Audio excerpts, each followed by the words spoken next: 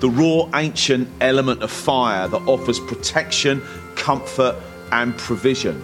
Fire Pit is a journey to uncover the fire stories of the Bible and to personally connect with the God who is behind them all.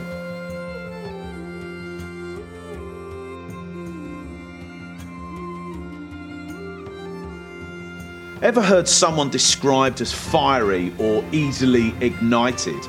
I want to tell you about a guy who was a little bit like that. He's in the Bible and his name is John the Baptist. This is Firebrand.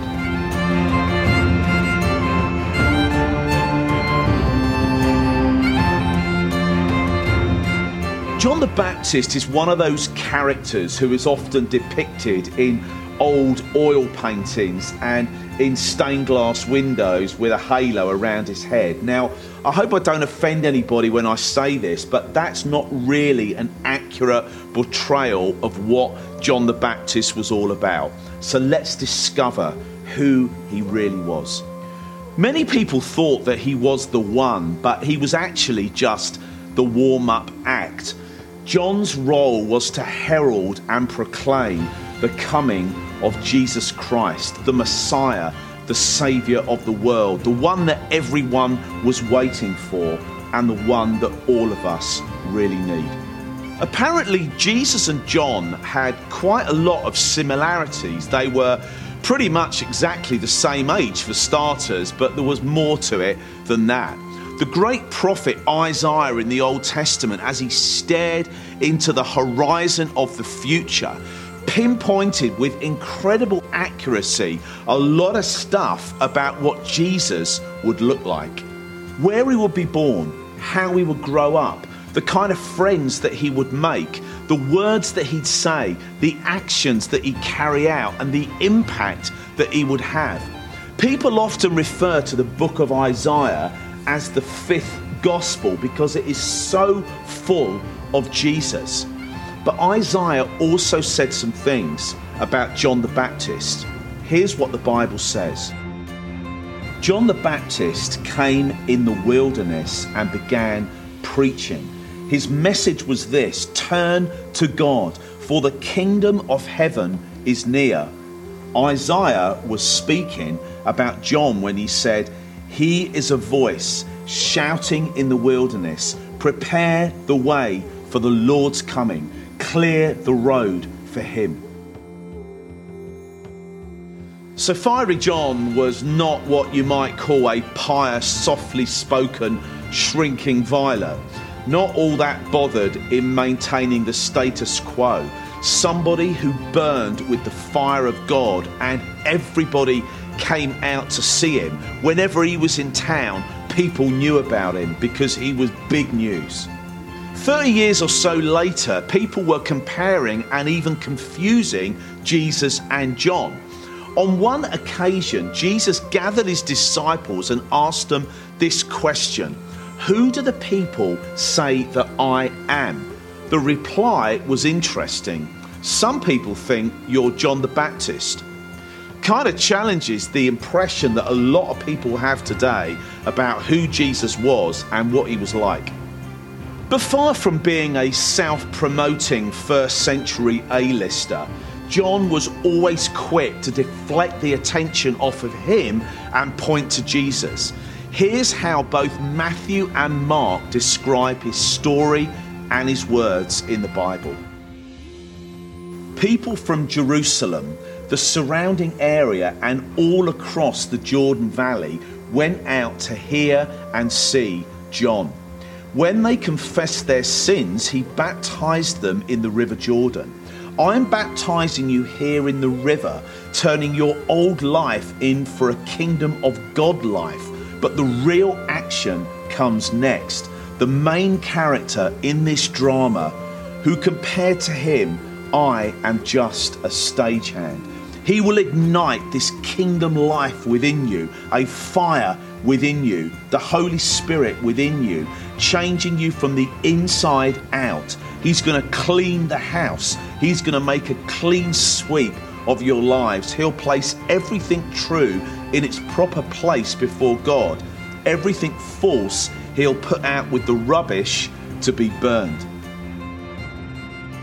John was branded with the fire of God, and he was a magnetic draw. Far from being an oddball that everyone avoided, it was the complete opposite. Even the big cheeses of the day who controlled the religious system were up for listening to him, and they came out onto the street to do that. Now, they didn't agree with what he said, or for that matter, he didn't agree with what they said, but I guess he was entertaining. John Wesley was another fiery preacher, and he founded the Methodist Church more than 200 years ago now. He had 600 full-time evangelists working for him. Most of them had come to faith in Jesus as a direct result of his own preaching. On one occasion, he addressed a crowd of more than 30,000 at the site of a disused tin mine in Cornwall. John Wesley said this to his trainee preachers: "Set yourself on fire with passion for God, and people will travel for miles to watch you burn." I hope he didn't mean it literally, but I bet he was thinking about John the Baptist when he said it. George Whitefield was a close friend of John Wesley, and he was on fire with the power of God as well. He was really entertaining. He used to stand outside the playhouses and the theatres of the day, and he used to preach the message of Jesus to the waiting crowds. When the show opened, the crowd decided to stay outside and carry on listening to him rather than go inside and watch the show. John the Baptist knew exactly what his purpose in life was. He would tell his listeners, "There is one coming whose boots I am not worthy to bend down and lace up. I am nothing compared to Jesus," John would say. But then when Jesus arrived, and he was the real headline act, he was the one that everyone was waiting for, he didn't behave like a celebrity either. Jesus came as a servant. So John wasn't fit to lace up Jesus' boots, but when Jesus came, he did something that shocked everybody. He bent down and washed the feet of his disciples, his friends, his followers, his trainees, and he said this to them: "The first shall be the last, and greatness in God's eyes is only attainable through humility." Ultimately, John the Baptist was put to death by another power-mad ruler who was hell-bent on preserving his own power base. King Herod was literally petrified of John the Baptist, and so for that matter were the corrupt leaders who were enforcing a religious system that kept the ordinary people firmly in their place. Radical men and women who follow Jesus have always been incredibly effective because they value his truth beyond their own reputation and are prepared to speak out.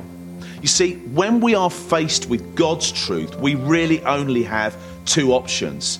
Either we yield our lives and surrender to it, or we've got to pretend like he doesn't exist. You too can be filled with the power of God that raised Jesus from the dead.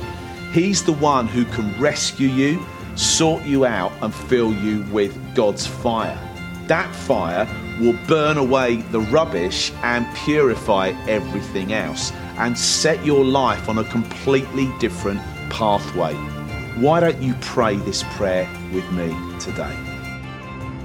Lord Jesus, I acknowledge you as the Christ, the one sent from heaven to burn up everything that is evil in the world. Fill me and baptize me with the fire of heaven, that I would live as a child of God and a follower of Jesus.